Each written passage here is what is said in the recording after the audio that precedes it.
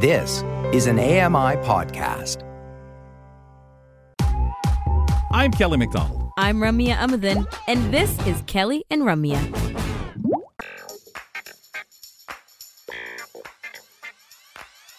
You're checking in with Kelly and Ramya here on AMI. It's been a pleasure hanging out in Toronto, but it would be so much nicer to be somewhere else just because it's cold and rainy like every single day.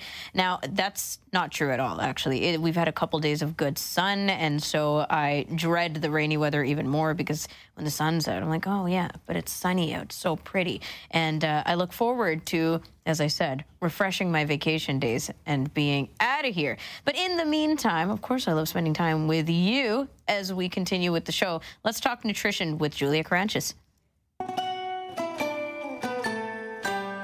Hi, I'm Julia Karantjas. Join me on Kelly and Ramya as we dive into the wonderful world of nutrition and wellness with tips to stay healthy and live a vibrant lifestyle.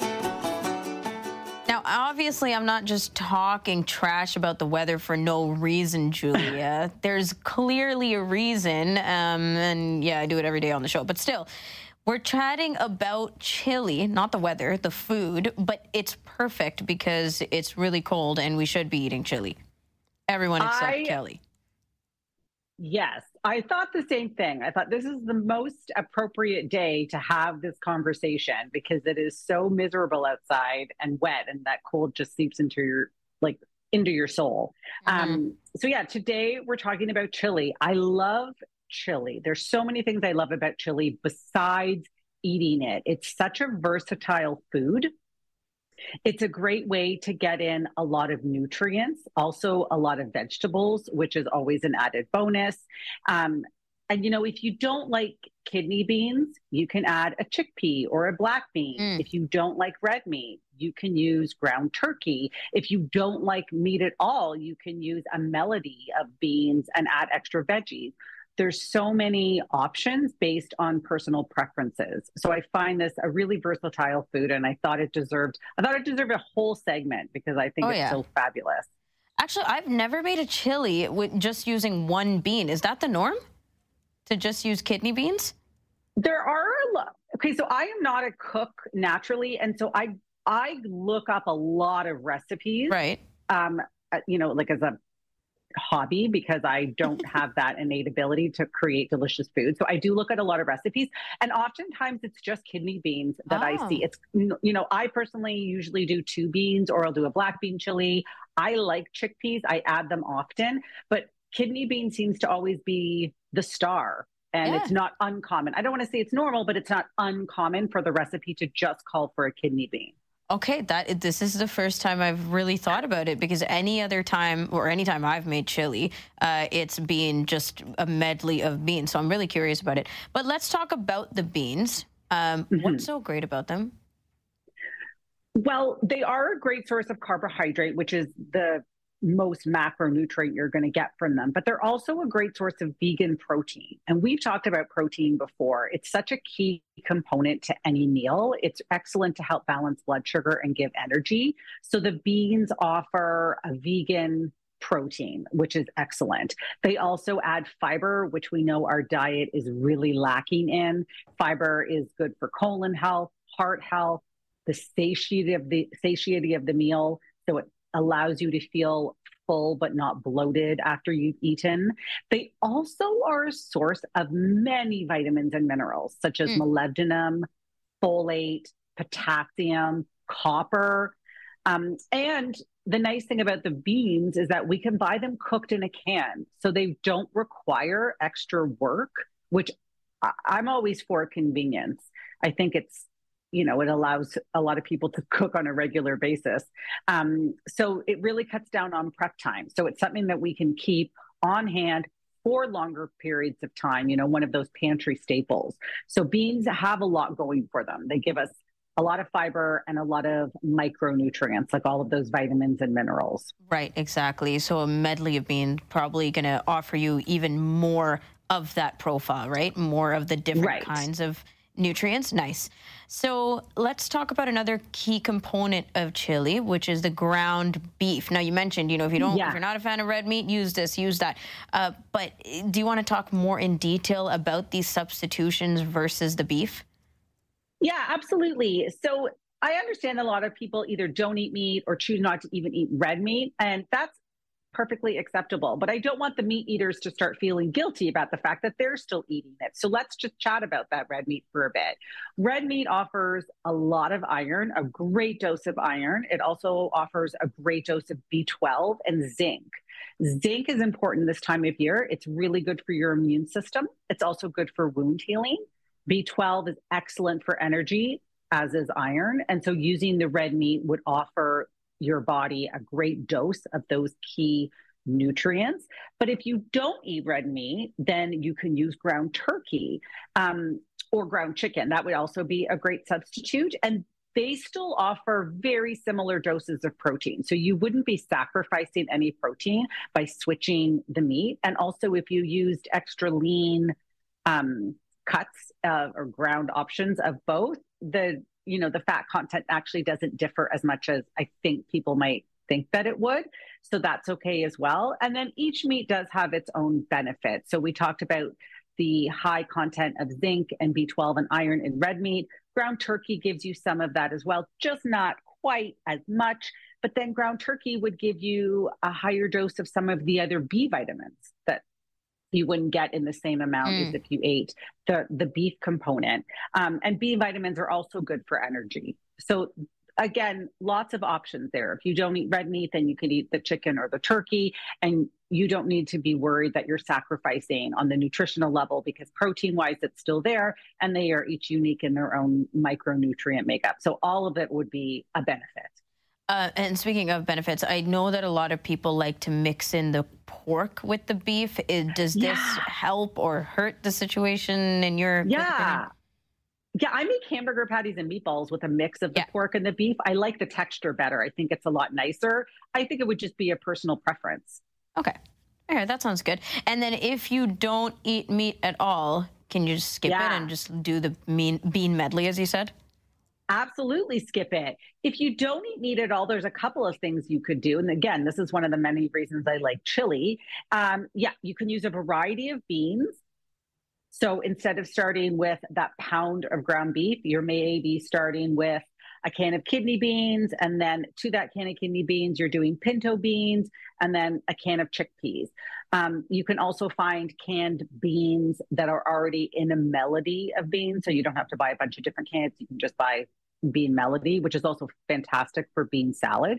So if you end up making chili and you don't love it, then just make yourself a bean salad with the rest of the cans that you might have left in your pantry. So that even makes it easier. And then furthermore, if you don't want to overload your chili with beans, because sometimes they can be hard to digest if you eat them in large quantities, you could use crumbled tofu. Right. So this would be great for protein content for the chili, but it would also offer something different texturally.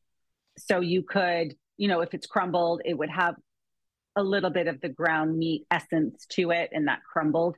And again, really high source of protein. So you could add all of it or just a couple of the options. And nowadays you can get like Beyond Meat that's ground. Yes. Right, ground Beyond Meat. Yeah, I mean, there's and there's like the textured vegetable protein. There's the Beyond Meat options. There's actually a lot of there's so much out there alternatives now. that you could be adding, especially for the texture part, because if you want to have that feeling of ground meat in your chili.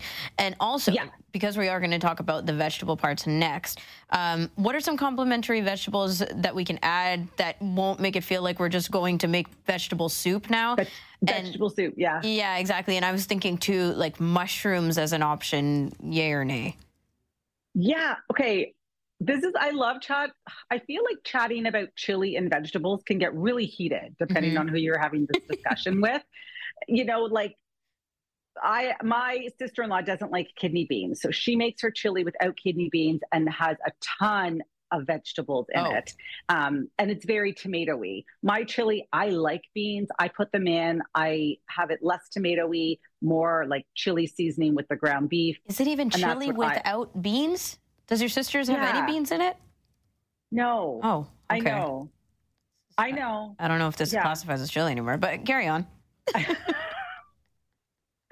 But I find when you add vegetables, it can get controversial. Well, that doesn't belong in chili. Right.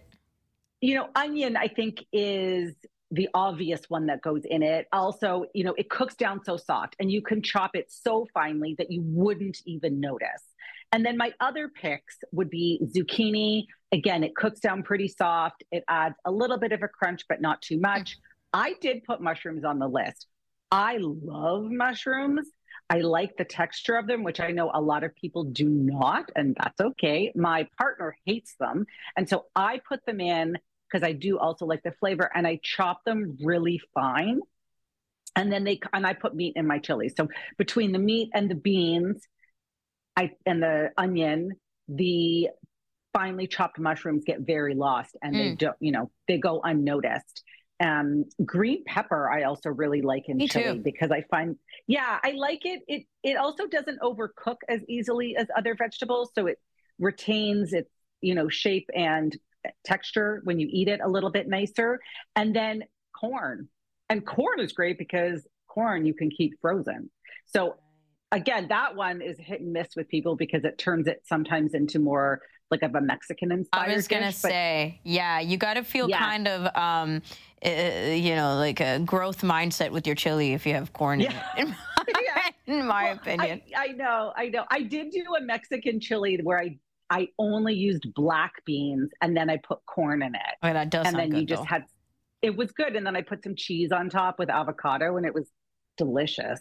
So, again, versatile. So I like corn, and plus I like that it can be frozen and just added into it. So if you don't have fresh zucchini or any other fresh vegetables to add, you could at least add the corn and have something in it. But I mean, really, it's up to you. Whatever vegetables you like, you can put in. These are just the ones that I think complement the chili the best, and also don't overpower it. So you can still, have the essence of the chili flavorings.